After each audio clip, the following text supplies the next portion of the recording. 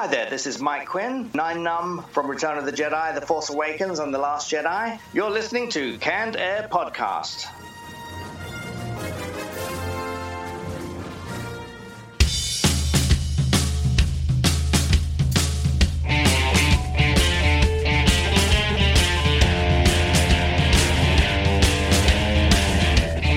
Hello everyone and welcome to another episode of Canned Air, your tribute to comics and pop culture. I am Jeremy Colley. And I'm Jack Doherty. I'm Jake Runyon. And joining us today to talk about a few of his comics, Sinidas and Croak, writer Cody Sousa. Thanks so much for being with us, Cody. Well, thank you guys so much for having me. We're going to have a good time today in our retro roundtable. We're going to do like we did last week and look back through pop culture history at some of the things that happened this week. It was a busy week. Yeah, that it was. But we're going to pick one of those things right there and talk about it. I guess, well, I'll let you announce that as we get closer to it. Then we're going to swing open the door to the comic vault. What do we have, gentlemen? Poorly Drawn Lines. Oh, that's a good one. Oh, you know that one? Love it. Yeah. I've never seen it. Great stuff. Anxious to see. All Got right. Freak Angels by Warren Ellis. All right, cool. Two things we'll be talking about there. Then we're going to turn our full attention over to Cody and talk about his upcoming comics. So, I do that every week. But before we start, Jake. Social networking outlets. We got them. Twitter, @CannedAirPod. Instagram, @Canned_Air. And don't forget, your favorite podcast is on Patreon. That's us for your favorite. So go ahead and throw a couple of hours our way if you want us to keep making excellent content and further improve the content we already have available. Also, if you're interested in contacting us, check out the website where you can see all our episodes as well as our special guests page. There it is. There it is, Jake. Thank you so much. I do what I can. And society6.com/CannedAirPod to get some tasty t-shirts. Took it right out of my mouth. I was about to say those tasty t-shirts were brainwaving. I don't know if that's healthy. All That was right. wonderful. right. Let's kick it off with this week's Retro Roundtable.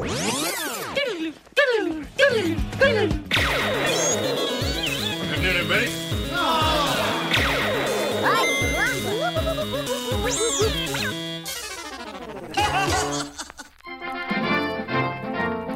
This week in pop culture history, 1938, Snow White debuts, an instant classic. Then the 1940 follow-up, Pinocchio, premieres. 1964, G.I. Joe releases models for all four branches of military. Then in 1982, the very first episode of Late Night with David Letterman. So we're going to be talking about late night TV shows. You know, Pinocchio and Snow White, we've already kind of dissected in the What If Disney Never Existed episode. We burned those fields, we salted the earth. Such a good episode still, though. Go back and listen to it if you haven't. It's a good one. But so, and G.I. Joe figures, I think that's a good topic for maybe... save that one. Yeah. Because at some point, I feel like Guest and Retro and Comic, they're all going to align and G.I. Joe's just going to be correct. Yes, exactly. Sit on it like we sat on the Turtles for so long. Make And it boy, wasn't that payoff worth it. Yeah. Kevin Eastman, come on. Just know that they weren't G.I. Joe dolls, even though they were 12 inches. That was a big point that they were trying to make with that. Yep. It was a... Did you watch that shit on Netflix? No, I'm on that one, though. That's the next one I got to watch. It's so good. Yeah, it is. The Toys That Made Us. Yep. John Orlando of the PVD cast told me about it, and I started watching it and was hooked. And mind you, there's only like 3 episodes, but what were they? It was Star Wars, Barbie, He-Man, and G.I. Joe. And then G.I. Joe, yeah. They need to do one on Lego. They need to do one on the Turtles. Mm-hmm. Oh, man. Anyway, getting pulled away from the topic. Do you guys remember Connects? I do. Oh my God, yes. Yeah, right? Connects were awesome. There are 2 reactions you get to that, like, yeah, I do, and oh my God, yes. Like the modern version of Tinker Toys. Pretty much, but you could make Totally shit. steal my brothers. Yeah. We need to get to the topic at hand here. Continue. Sorry. Late night television shows. Where do we begin? All right, now, I don't know if this is too big a deviation, like right out of the gate. Mm-hmm. Elvira comes to mind. Ooh, okay. Is like not a late night talk show, Right. but certainly in that same vein where it's a show on late at night, made for that slot, Right, caters sure. to a very specific audience, less, working class America, more pasty weirdos in their basements. But when I hear late night show, for some reason, that's one of the first things that comes to mind. I get it. I mean, I almost put Fritz the Night Owl on my list. See, I'm here. glad I'm not the only one. Yeah. Because he would fit in that category too. He came on at night and gave you cool movies. But Well, yeah. I was stuck on talk shows looking at that. with I the mean, topic. that's realistically, that's the I mean, right that's way what to it's go based with around, it. like David Letterman kind of shows. Yeah, for sure. My favorite by far, I think, is Conan. I have to agree with He's that. turned into the favorite, yeah. Yeah, I mean, I've been watching that dude for years. I haven't watched him recently, but way back when I was stuck on Conan. I hated him at first when he was first out. Yeah, I couldn't stand it because the guests were cheap. No, you didn't know who they were. He hadn't like earned his place Right, yet. it was the late show, so there was just crap people on there. Right. But now, yeah, I'll pick that one. Jimmy Fallon's like right behind him. That's about where it goes. Jimmy Fallon's pretty good. Yeah. I fucking hate Jimmy Fallon. I can have see to agree that. with that. Yeah, Really? Now, have you always hated him? Are you an OG hater, or is it just since the Late Show? I It was hated just, him since the Late Show for me. It wasn't just the Late Show for me. Ever since I saw just the general shape of his head and face, I just knew that I couldn't stand him. That's kind of how I am with Andy Samberg. Is that That's his understandable. name? Yeah. I never really liked him to begin with, but then, like, I'm pretty sure, I could be wrong, but that he's an arrogant asshole is what I've seen and heard. To me, he always looked like when you take one of your sister's dolls and you nuke it in the microwave for a few seconds, and the hair sticks straight out and the Partial face melt. like bows forward. Yeah, Wow, man, stones thrown on this episode. I'm just saying. Hey, I'm the one that brought it up. I don't like the dude. We I don't burn like bridges on Candy. him. No going back. We're gonna lose that critical Jimmy Fallon, Andy Samberg fan market demographic, but whatever. We'll power through without it, man. Jimmy Fallon, I like the little skits that he does with the guests. Not so much the show; it's just the Yes. little. That's stuff one that of he the does. things I'm torn with, is because he's got a good team of writers backing him up. He's just a charisma vacuum. Mm-hmm. There's nothing. He's just hollow. And then as soon as someone says anything, he erupts into riotous laughter. I just feel like everything about him sucks. It's like there's no It comes off substance. kind of fake. Yeah, exactly.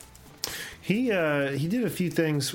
Fallon, we're talking Fallon, right? Yes. Yeah, he did a few things on his show that I thought were really cool. Was one the Good Burger reunion. Like he's like remembering when his high school job, and it was him working at Good Burger, and both those dudes were there. But more so than that was the Saved by the Bell reunion. And I guess this just resonates because I feel we're all probably about the same age as Jimmy Fallon. Yeah. So this I'm a stuff- lot younger. Just I do have I have to thank him for one thing.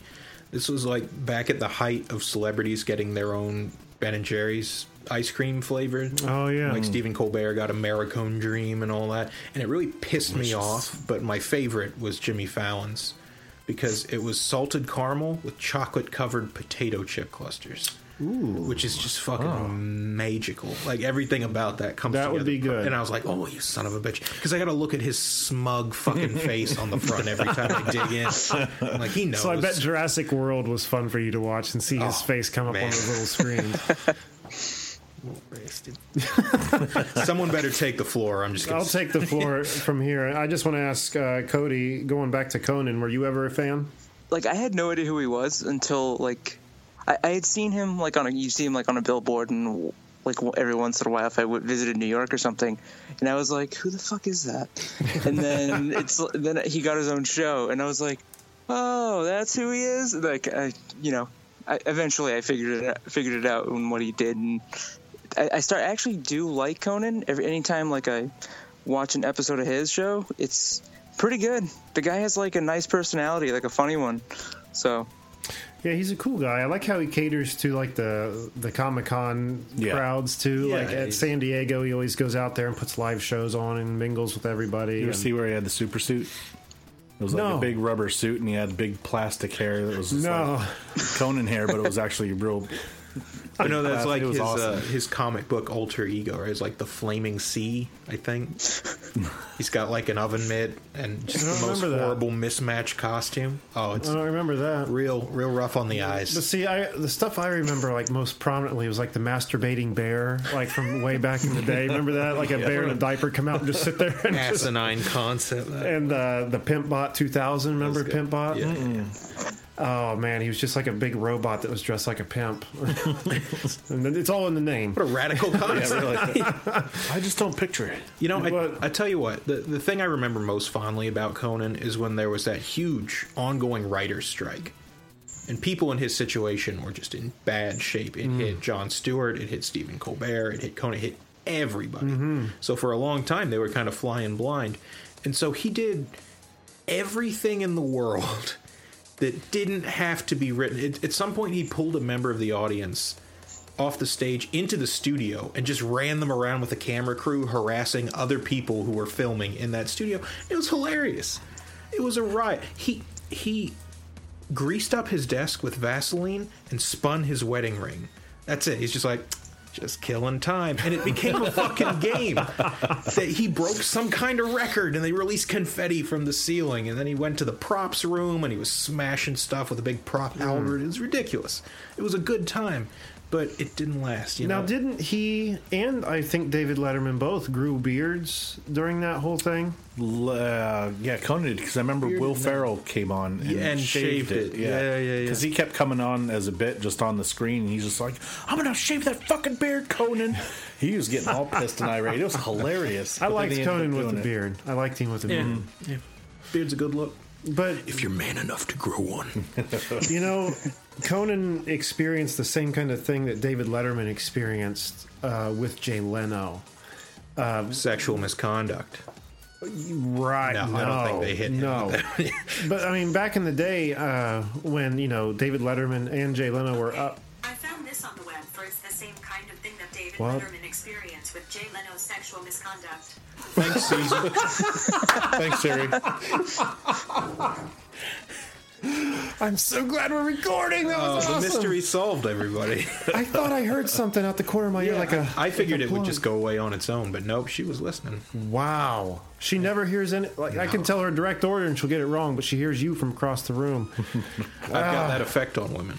Anyway, back in the day, I think like the prime spot was Johnny Carson's spot, which was NBC, if I'm not the Tonight Show, right, with Johnny Carson. Yes, that's what it was. Yeah. That was the coveted spot, and I don't know exactly what happened between them, but I know there was some shadiness on Leno's part that got him that slot.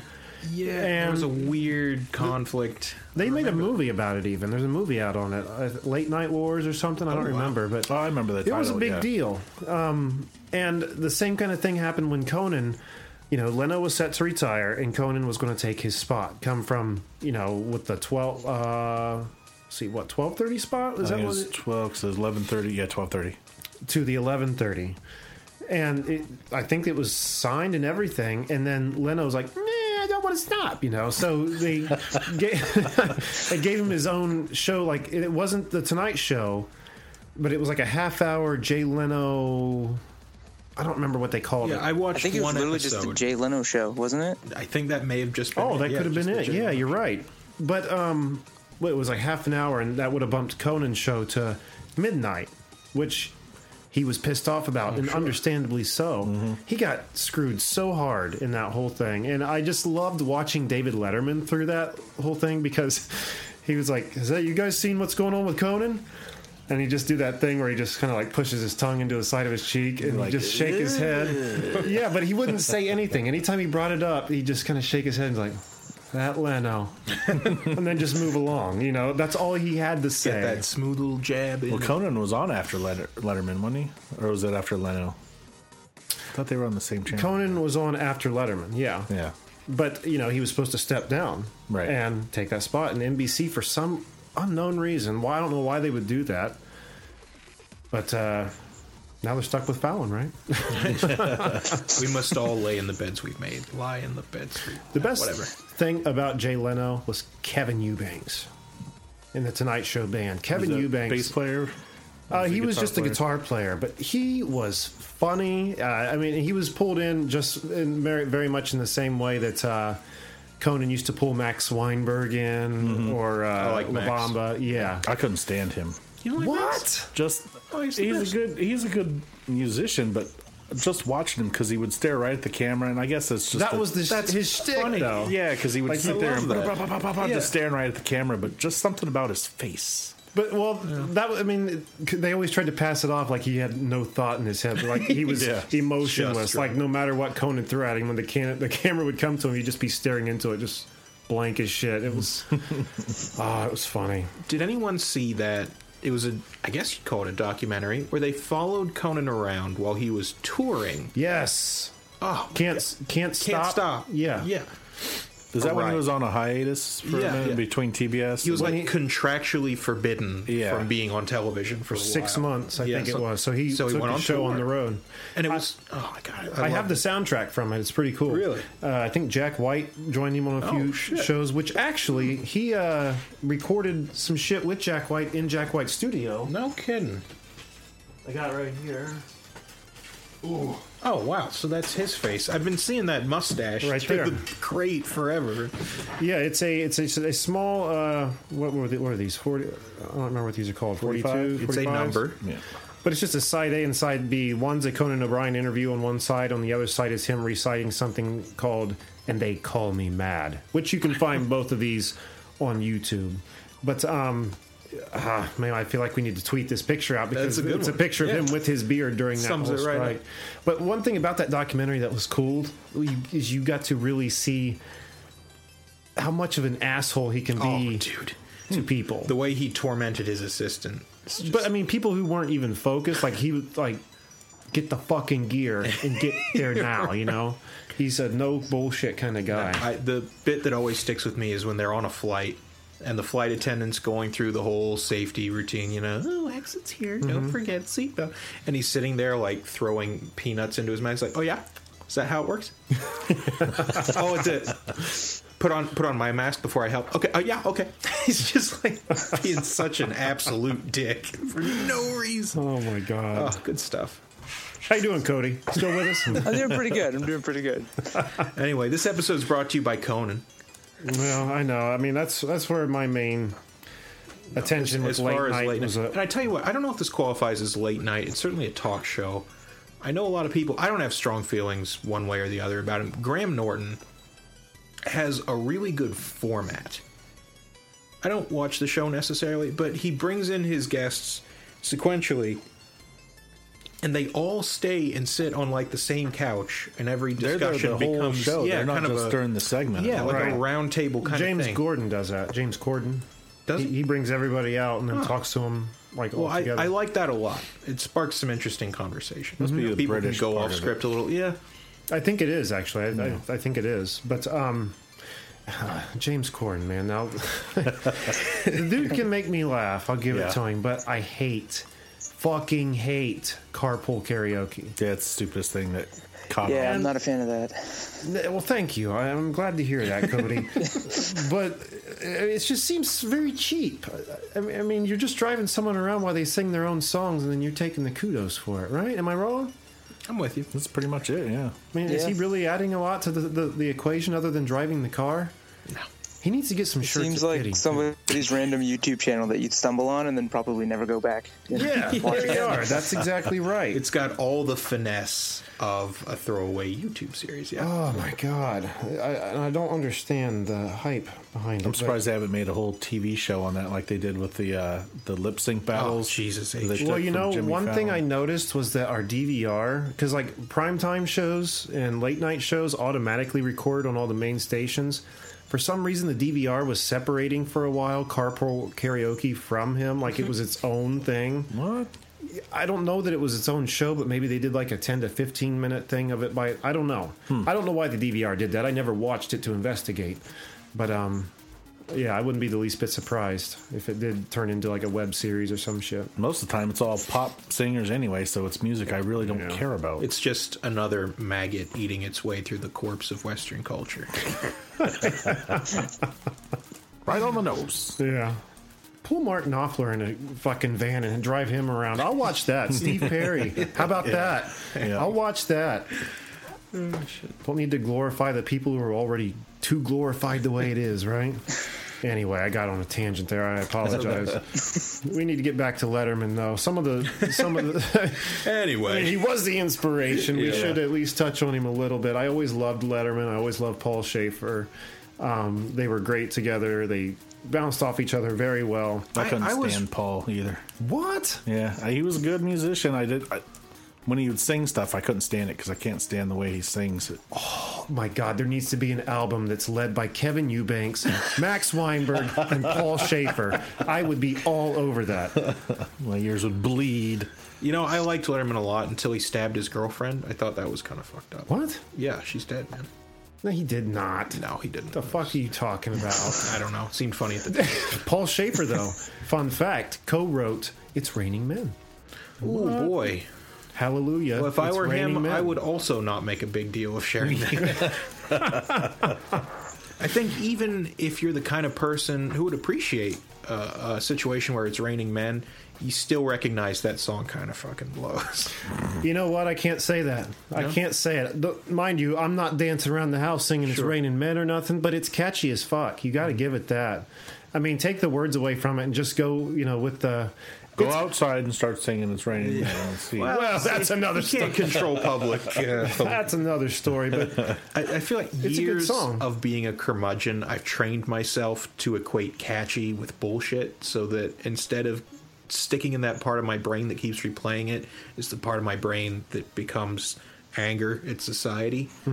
So I don't know. It's not their fault.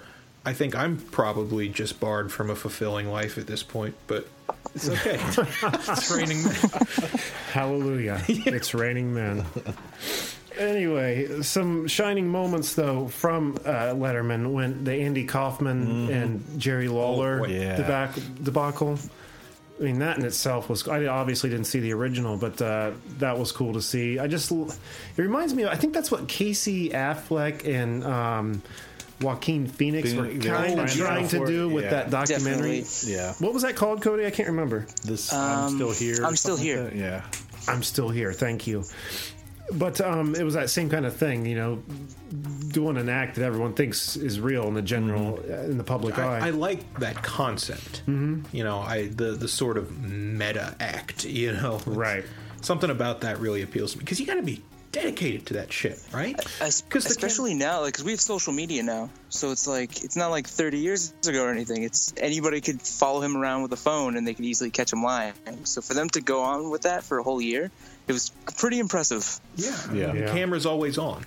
You don't get a break. Yeah, it's true. It's true. Now, another moment when Drew Barrymore jumped on his desk. I remember watching that. I'm pretty sure I saw that one, Yeah. too. Yeah. I don't remember that. You have Drew Barrymore, the cute, adorable child actress. Then you have what we know now, the Drew Barrymore, the refined Hollywood high-class actress. But there's a middle hazy area there that I think a lot of people forget, where she was crazy, man. Like wasn't she all drugged out and doing all kinds of weird shit? Definitely. Yeah, she grew up too fast being a child star. That So sucks. She was what people might call a free spirit. yes, The polite term. Yes. But she came out after being introduced and hopped right on his desk and just flashed him. I think it was If I had his a birthday nickel that for day, I every think. time I Was did it? that. Well, happy birthday, Dave. Yeah, 'cause he even said, he was just like, well, that was the nicest birthday present I've ever gotten on the show. Crispin Glover. Yes. Yeah. Yep. Yeah.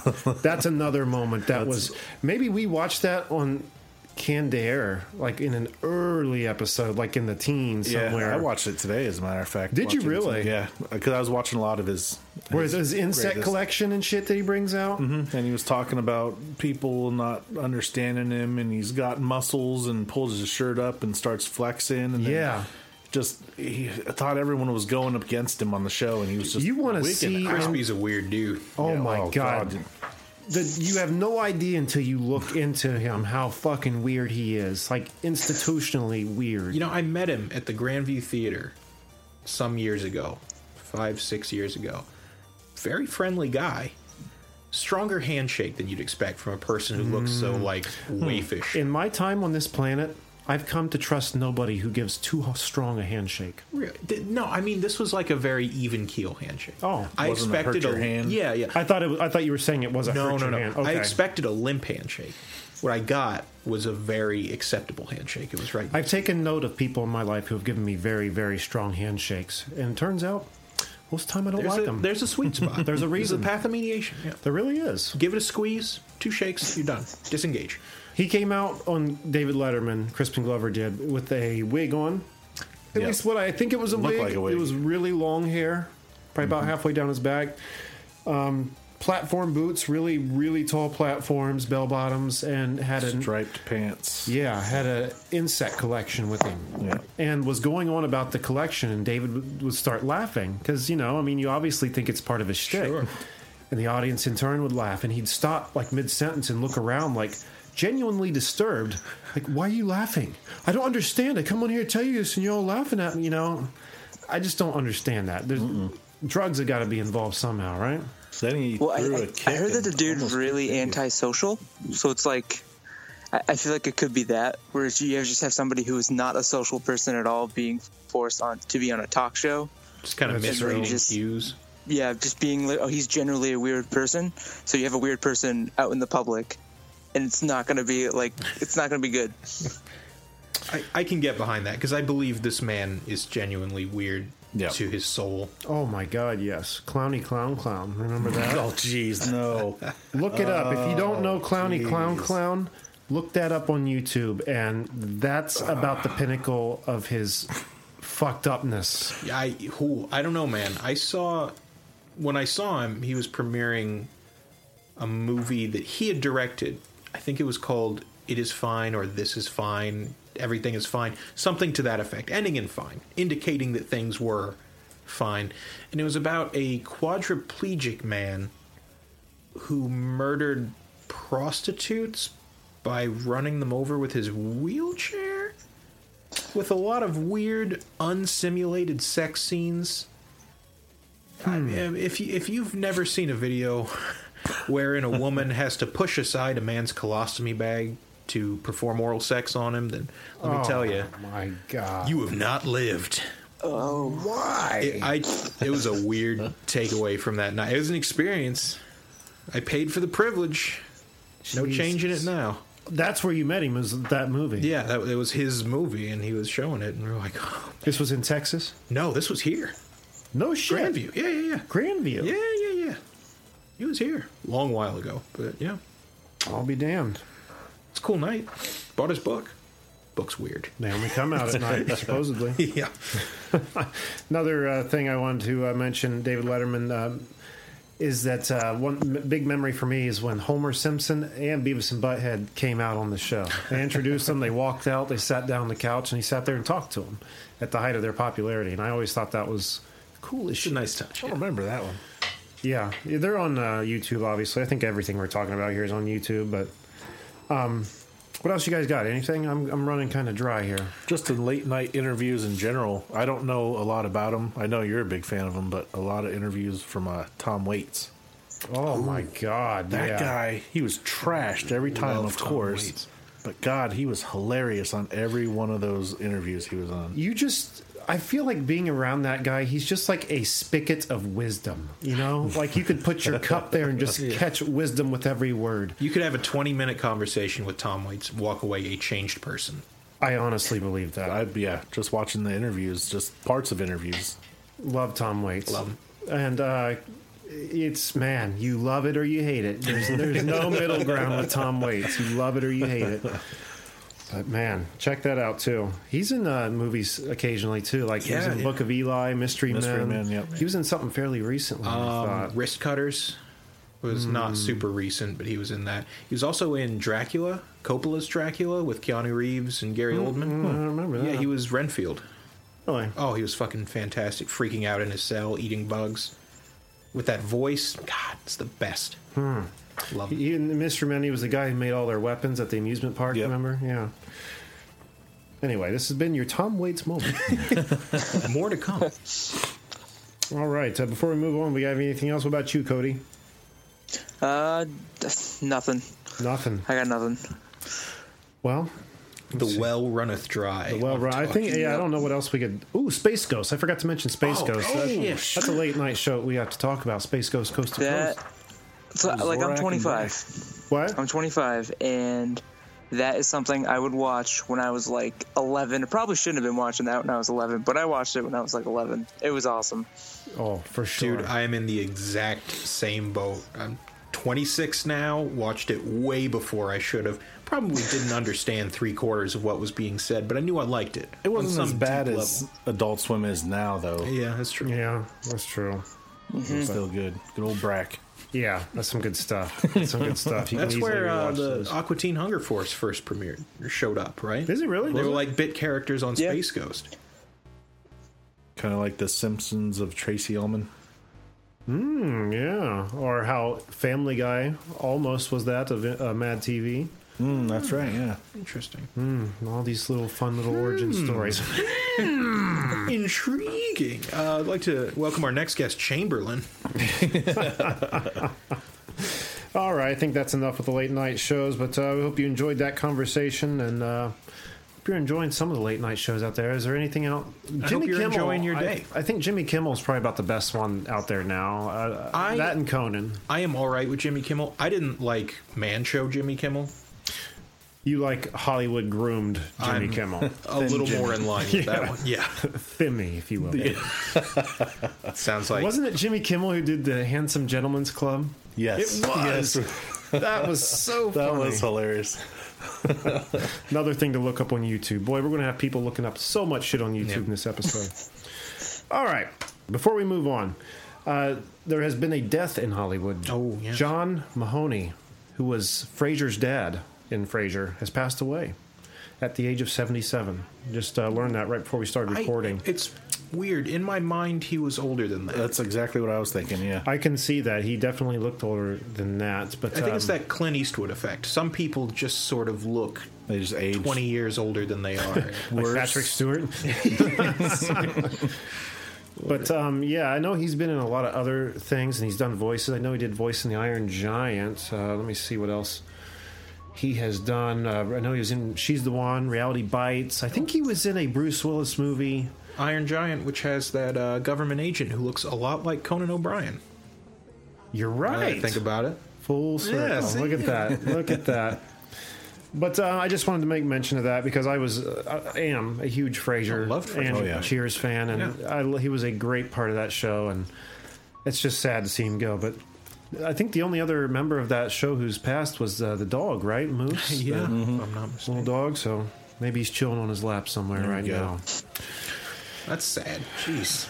Well, why I is was that all right sad? with it, and then that image, I'm like, oh shit. Now it's. Why is that sad? He has a companion It's in the a afterlife. fundamentally touching thing, but the imagery is very sad. I didn't mean to be disrespectful. You just or, ruined everything you touch turns to shit. You know? I guess. May you rest in peace, John Mahoney. Oh man, And that's thank not you, the send off he deserved. and thank you so much for everything you leave behind. Indeed. All right, let's swing open the door to the comic vault and let's forget about how insensitive of bastards we really are here. All right.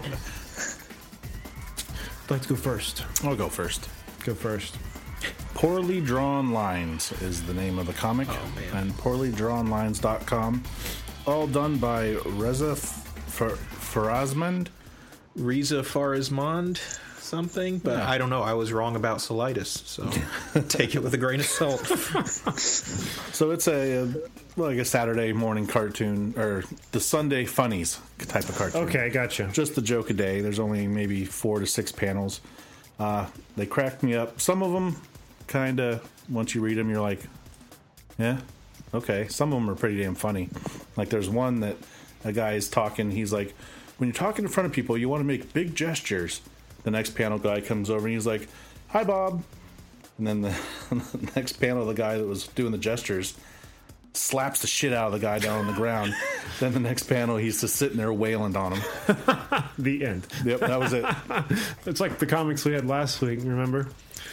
The Velveteen rabbit thing. yeah. That- oh my god, that was so funny. Oh, the Reagan mask? Yeah. Yeah. I'm Reagan, chumps. How fucking dare you? I was cracking up listening to that. Comic ends with the rabbit's ass getting beat. There's another one. Just like, that's it. That's the joke. A savage beating by his father. Then there's another one. There's a guy at a doctor's office, and the doctor comes out and he says, "Hello, sir. I'm a professional doctor." The guy's like, "Are there amateur doctors?" The doctor says, "Well, we all got to start somewhere." And the patient says, "At school, right?"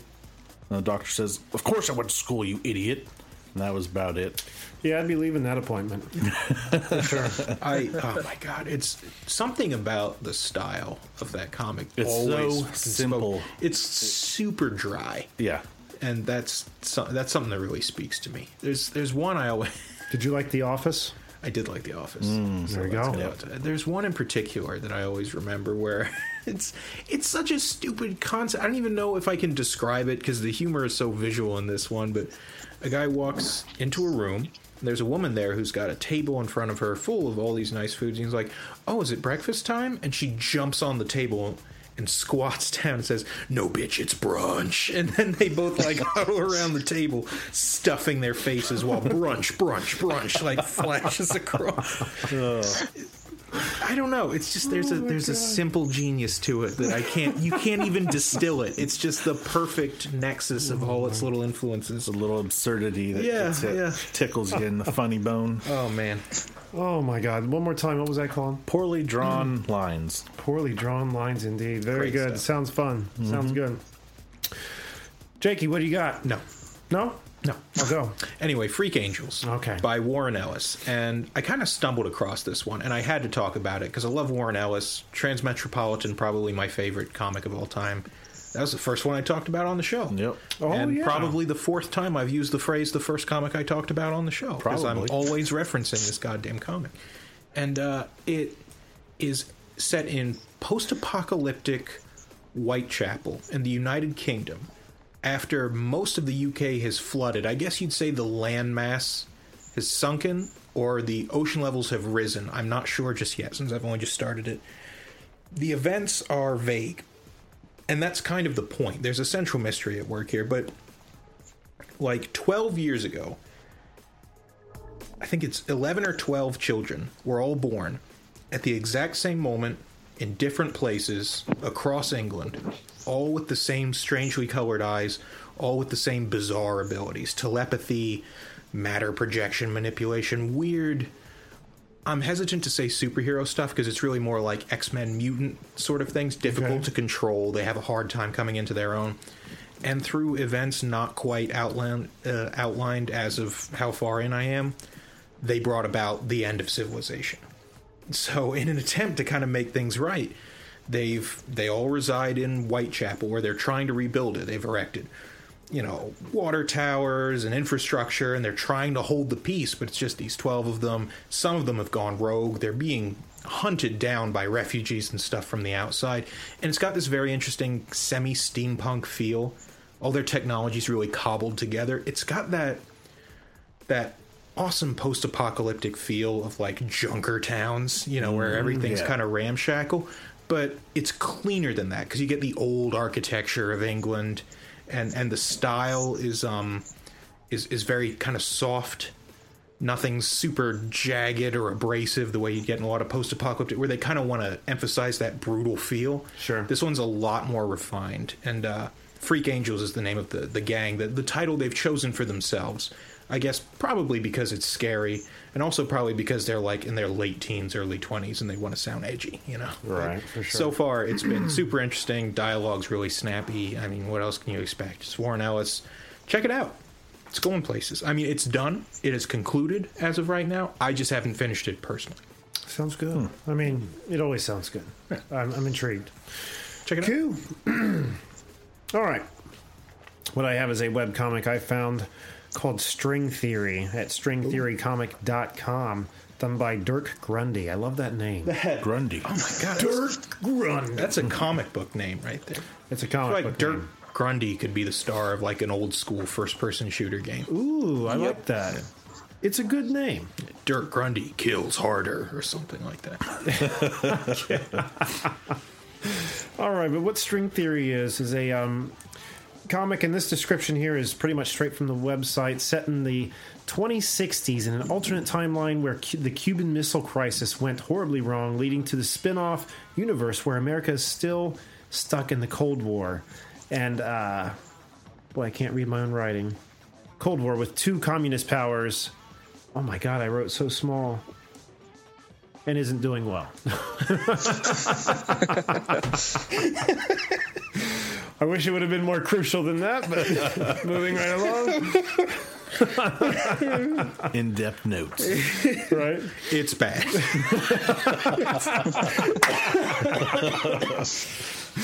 Jeez. Shit. Oh, love it, love it. It starts with a scientist waking up from a coma. And you would think with that description I gave you, it would have a very dismal feel to it. Sure. And it's really not the case. It has very cartoony kind of drawings and kind of plays out very cartoony. Sometimes it's just like the perfect mixture when you've got what should be a grim and gritty setting, but there's a lot of absurd something stuff. Very lighthearted, right. I love it's like sweet and salty, you know, two things that just sort of complement each other. Exactly. And so he wakes up and realizes that he's been in an explosion and he's being told he's perfectly fine except for his eyes. His eyes took some shrapnel. His eyes have been destroyed. And they've been replaced with these temporary mechanical eyes that are only going to allow him to see in black and white for now. And he's kind of an asshole, kind of a prude, and he's just kind of like, screw your high-tech eyes. These will be fine. They're like, okay, well, now that you're better, we need to put you back to work immediately. Come to find out, he's working in this underground government facility working on some high-tech shit, which turns out to be a teleportation unit that doesn't have to have a unit on the other side. Oh, okay. You know what I mean? Yeah, it's like a free, untethered teleport. Exactly. But they can't quite get it. So, when he's coming out of this coma and going back to work, there's this new girl who starts work there who actually knows all his work, has studied his work, and is now working next to him. But him just being a curmudgeon kind of blows her off until she shows signs that she might be a bit more intelligent than he is. She's figuring out stuff that he can't figure out, which is a huge turn on to him. So then he wants to ask her out. Well, she says, no, I'm sorry, I don't work with people, or I don't date people I work with directly. Well, there's another scientist down there by the name of Langstrom, and I always think of Farnsworth going, Wordstrom! But it's very much that same dynamic. He's this, I can't remember the scientist's name, but he's his doppelganger, you know, he hates him, hates everything to do with him. Well, this girl, his partner that he asked out and said no, is now going on a date with him. And he's bitter about it, sitting at home, you know, pacing, going crazy. Well, next day he comes to find out by overhearing this Langstrom that, oh yeah, I made it all the way with her, and I didn't even really care much about her. I just did it because it gets back at him, which sets him over the edge. So he goes into his office there and he goes, "You're gonna piss me off, huh? I'm gonna fuck up everything you've ever done." And he ends up blowing up his lab. And that's the end of chapter 1. That's where I left off. But what's intriguing about this is that after the explosion, the comic panels erupt into color. And going into chapter 2 and thereon, it's all color. So I'm curious to see, what the eyes have to do with anything, because they're going to play some part in it, whether if it's an actual part in the comic or if it's just the way we perceive it, back and forth, for his perceptions in black and white, everyone else is in color. But it was a lot of fun. It was pretty cool, and I think everyone should check it out. stringtheorycomic.com. So I think I've seen that title searching before. I think I have too, and I was glad I stopped this time. Boy, I got that out, didn't I? Sure did. It was a challenge, but I got it out. All right. With that behind us, let's turn our full attention over to Cody and talk about some of the stuff he has going on over at alternacomics.com. Thanks so much for being with us, Cody. Well, thank you for having me. Okay, so Sinitus, coming out February 21st. I am anxious to hear about this. You have on the website, it looks like a few preview pages for people to check out. And from what we've seen, looks beautiful. What can we expect, man? I really so I co-wrote this one, my first time ever co-writing anything in my life. So it was very different, very weird, but it was very fun. And so I remember I was talking to my co-writer, Dan Shepard, and I just kind of said, hey, let's do a book together. He's like, okay. So we're just pitching ideas, and he wanted to do something about tinnitus because he has this like constant ringing in his ear at all times. And he's like, it's super creepy when you're home alone, and all of a sudden you just have this noise just fading in and out, and only you can hear it. That was his whole thing, that he just wanted to finally see a story about tinnitus. And then I was like, I really want to do a haunted house story, so we just kind of meshed the two ideas together. I like the idea of sort of marrying that to the haunted house concept, because it's such a weird, invasive thing. You know, it's such a subtly creepy, like on the conscious level, you know, it's just a sound, it's an anomaly, something weird with your hearing, but there's some part of you that's got to believe, like, there's something supernatural at work here. You know, it's just someone trying to whisper something. It's like, not today, Satan. Now, was this the series that's a limited engagement? This is only a few issues, right? Yeah, both Croak and Tinnitus are just 3 issues each. Kept it short. It's like short and sweet, and they're both going to be graphic novels. Croak graphic novel comes out later this year, and Tinnitus comes out next year. Yeah, now Croak's been out for a little while, correct? Yeah, the digital version got released in 2016, and then it was on like physical copies. You can get at comic shops last year, and yeah, I mean, and then like the graphic novel comes out later this year. But I'm doing something entirely different for the graphic novel version. I figure there was a digital version, there was the physical version. So for the graphic novel version, I'm literally just there's going to be like no issue breaks. So it's going to be one fluid story where you just can read it in one setting. Updated text, updated dialogue. There's going to be a backup, a brand new cover, a bunch of pinups. It's going to have so much stuff in it. That's so cool to do, and I've always wondered why other people haven't done that, because it's something about that cohesion that really keeps you moving. If you have a linear story, yeah, why wouldn't you? I mean, I understand like there are certain comic stories that jump around between characters and they stuff. work better in that more episodic. It works better in that way. But yeah, that is so awesome to hear that somebody is finally doing that. I mean, I'm sure someone has, but I don't understand what do you mean it doesn't have a... Like when you take a bunch of single issues and you compile them into a graphic novel, then each of those issues is kind of broken up into a chapter where you finish the first issue, you'll see the cover art. See the covers. Okay. And sometimes they'll even put like a few page of like conceptual drawings before that next issue starts, which is cool. But put it at the back of the book, you know? Don't take me out of the story and then drop me back in. That's just the thing. For me, at least, when I'm reading something, I'm all about the point of absorption.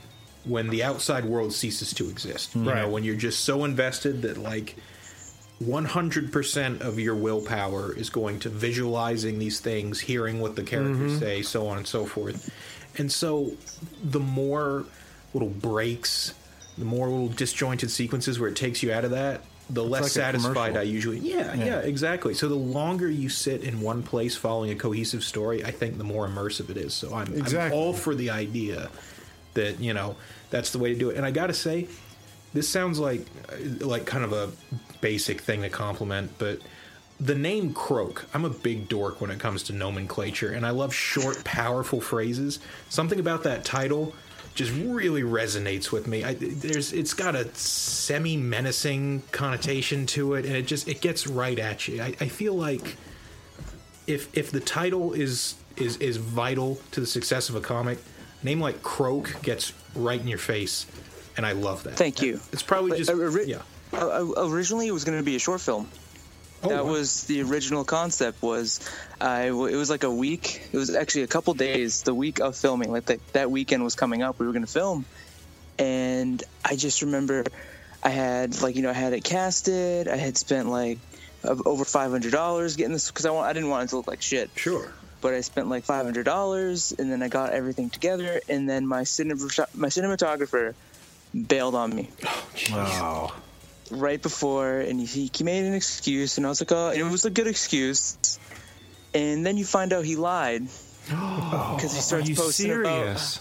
You find out he lied, because he goes on social media that same weekend, talking about how he has nothing going on but to play fantasy football and to smoke weed.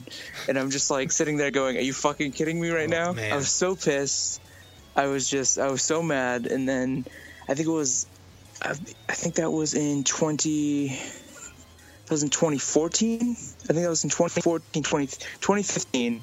And then in early 2016, I just kind of went, I want to make comics. I want to put something out there. And I just said, hey, I'm just going to turn Croak into a comic because I don't want that idea to die. So I just turned it into a comic book series.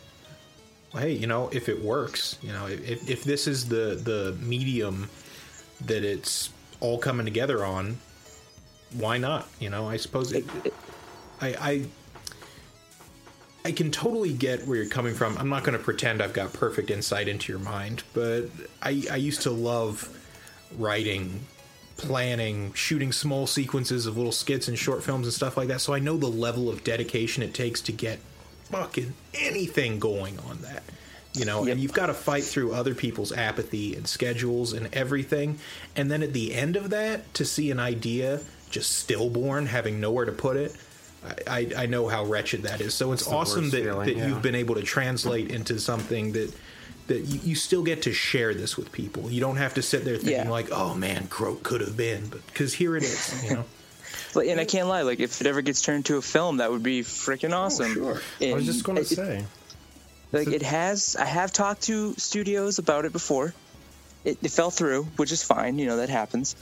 I'm not going to let that keep me down. But like it's something that I would still love to see as a film someday, because the whole point and the whole purpose of Croak was I was sick and tired of all the crappy horror films that come out constantly. I'm with you. I just want. There's so many crappy horror films, and I just wanted to like make one that was like, here's how you do all those little tropes that happen in every single one, but you do something different with them. So I purposely put as many tropes in Croak as I could, but did something different where it wasn't the same old copy and paste plot that we always see. And I tell you what, there's really nothing more satisfying than like a well subverted trope. When you see someone who's got an eye for the elements that make up good horror, a good story, and knows how to manipulate them in such a way that the experience is something new.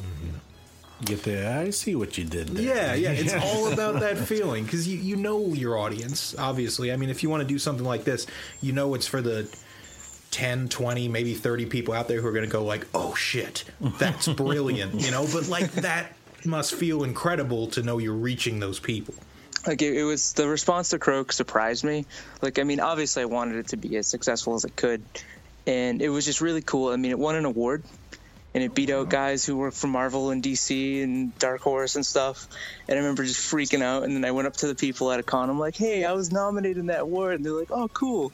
And it's just awesome to be nominated for an award that, like you're nominated with people whose books you read, whose books inspired you to even write this story in the first place. Incredible. And then you beat them, and it's like, this is weird. This is a weird timeline we're in. What happened? Where's the schism where our realities began to die? Who's inspiring who now? It's the perfect time to be a creator with digital streaming media out there like Netflix and Hulu and all these people who are wanting to do original series. Sure, I'd say the only downside is like it's so accessible that the market's just super flooded. Yeah. I mean, I don't think Netflix and Hulu are really flooding anything, but those kind of, it will be. Get it out there. Right. With the advent of social media and YouTube. There's a lot. It's a lot easier to get it out there. Exposure is easy to get. People. Attention is not. Still. Yeah, there it is. The award you speak of, are you talking about the Ghastly Award? Yeah. For what, like a best series? It was best miniseries. Best miniseries. Wow, that's really cool. I saw that on your page, and I was like, man, I wonder. I gotta ask about that. I wonder what that award's about. It was actually the final Ghastly Award. That was the last Ghastly Award thing they ever did. It's ended, and I was like, hey, I won one. It was the last one, but I won. Go me. Oh, go my team. That's still kind of cool. That's still saying something. Yeah, sure, yeah. No one can ever get one again. I got the last. You can't one. Be topped. Exactly. Like the last Oreo. Right, there it is. Now, you had mentioned that the Croak graphic novel is going to be funded via Kickstarter? Yeah, in March. In March. Awesome. So, are you planning on offering any rewards to backers? Oh, yes. Because Kickstarter, I just kind of got into it. Like, I remember I'd already been planning on doing a Kickstarter for Croak, but I'm like, oh my God, what do I do? It's going to be so much work. Oh my goodness. And really, the biggest thing is just promotion. Sure. Like, if you don't promote your Kickstarter, That is bad. And I've realized that because I've seen a lot of Kickstarters. I've been a part of a Kickstarter before where it didn't reach its goal, and you kind of just realize, promotion is key. So, and it's really, I mean, the book's already technically finished. I added one new page to the core story, and then I got the backup and the pinups. But it's pretty much going to be finished within 2 months. By the time the Kickstarter's done, the whole thing will pretty much be just completed, which is pretty awesome. But when it came to Kickstarter, I was just like, I'm going to do it. Let's try it out. And I've been promoting it, and the response has been great. And I started promoting it back in October because I'm thinking October is the month of Halloween. That's horror. I'm going to start talking about it now. If it's better than talking about it in December when, Santa Claus comes around. So, yeah. I'm sorry, I didn't mean to interrupt you. Go ahead. No. I was going to ask if Kickstarter allows you to make your page and then before you launch, let it gain momentum before you actually hit the launch campaign button. Do you know does that make sense? Kind of a website, preview website before. Yeah, this Kickstarter is going to be running here in a few months, but until then, here's what we're going to be making. Here's what you can expect to get. Or is it just your Kickstarter goes live the day you hit the campaigns? The second campaign starts. I think you can have a preview of it because you have to get your Kickstarter approved. You submit it and then they go, all right, yeah, cool, feel free to launch it. What's the scheduled launch day? And then it launches that day. But I remember somebody actually sending me a preview of their Kickstarter that they were doing. And I was like, oh, I didn't even know you could. So I really don't even know because they sent me a preview of theirs 2 days before it was even launching. But I'm honestly not sure. I think we've had someone do that with us before, but I can't think for the life of me who it was. It sounds familiar. Yeah, for sure. That's cool, man. So do you get out to the con circuit at all? Do you do conventions? Yes. Oh, my goodness. Last year I did I don't even know. It was 15 conventions maybe. Wow. I'm not really sure. There was so many cons. And that's not including just regular signings. I was at one point signing 2 times a month, and that not even I do 2 signings in a month and a con in that month, and it was just insane. It was very busy, very hectic. Wow, my hat goes off to you. We were just talking about how 3 cons is going to drain us. I mean, this year, I'm completely went. Last year, I was I'll do a bunch, and then this year, my schedule is a lot more. It's a lot busier this year. So I'm I don't have time for cons. I don't have time for signings right now. I am doing a signing on the 21st, though, for the release of Sinitis. So. Ooh, where at? Friendly Neighborhood Comics in Bellingham, Mass. Nice, very nice. Now, do you ever get down to Ohio? No, I haven't traveled. The furthest I've ever traveled to a con was New York for signing. Wow. Okay. Well, if you ever do get to Ohio, let us know. We'll definitely. Visit beautiful Cincinnati. You won't be disappointed. Columbus, we're in Columbus. I know, I'm just saying there's a convention. Oh, is that where we are? All right, man. Well, I want to thank you so much for being on and keep us in the loop as far as, the start date on your Kickstarter and everything, and we'll make sure it gets the promotion it needs. Yeah, thank you. Thank you guys for having me. And thank you.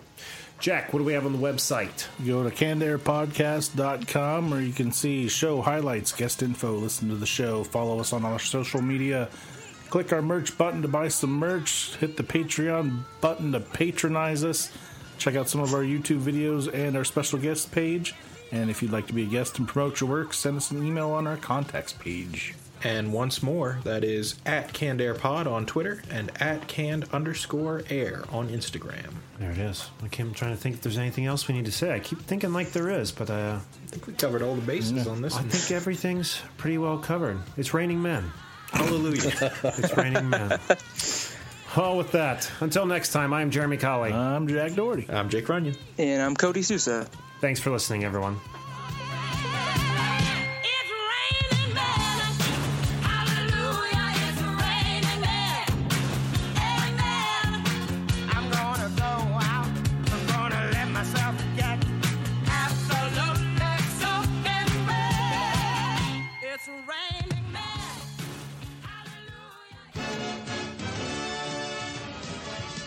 Throw the ball over here, Mervin.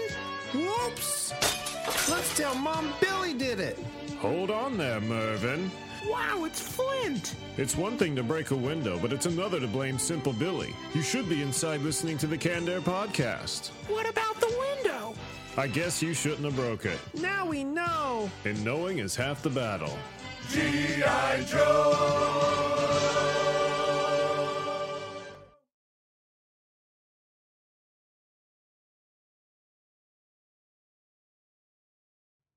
Monster Hunter. You know what? Fuck you. It's like Dark Souls with dinosaurs. Come on, man. The monsters are pretty cool, though. Yeah, they're fucking cool as shit. Well, hey, podcast listener. My name is Vince, and I'm the host of a show called The RR Show. It stands for Reddit Readings. We're going to sit down twice a week, and I'm going to bring you the most entertaining stories from all of the best subreddits that exist online. Things like malicious compliance, petty revenge, hey, lady, I don't work here. Oh, there's so much more. Lots of great stories and things you won't believe. Like the one time this dude was caught in a bathroom with his friend, and he was slapping them because that was the only way that he could actually legitimately help them. A mall cop comes in with a taser. Oh, yeah, the rest is history. It's going to be fun. There's, I don't know, I got like 20 seconds left, so I don't got much more time to tell you another story. But just join me on The RR Show. It's from Evergreen Podcast, produced in partnership with Wessler Media. So The RR Show, wherever you get podcasts, subscribe today. And it's like an adult story time. Let's hang out together. The RR Show. Subscribe today wherever you get your podcasts.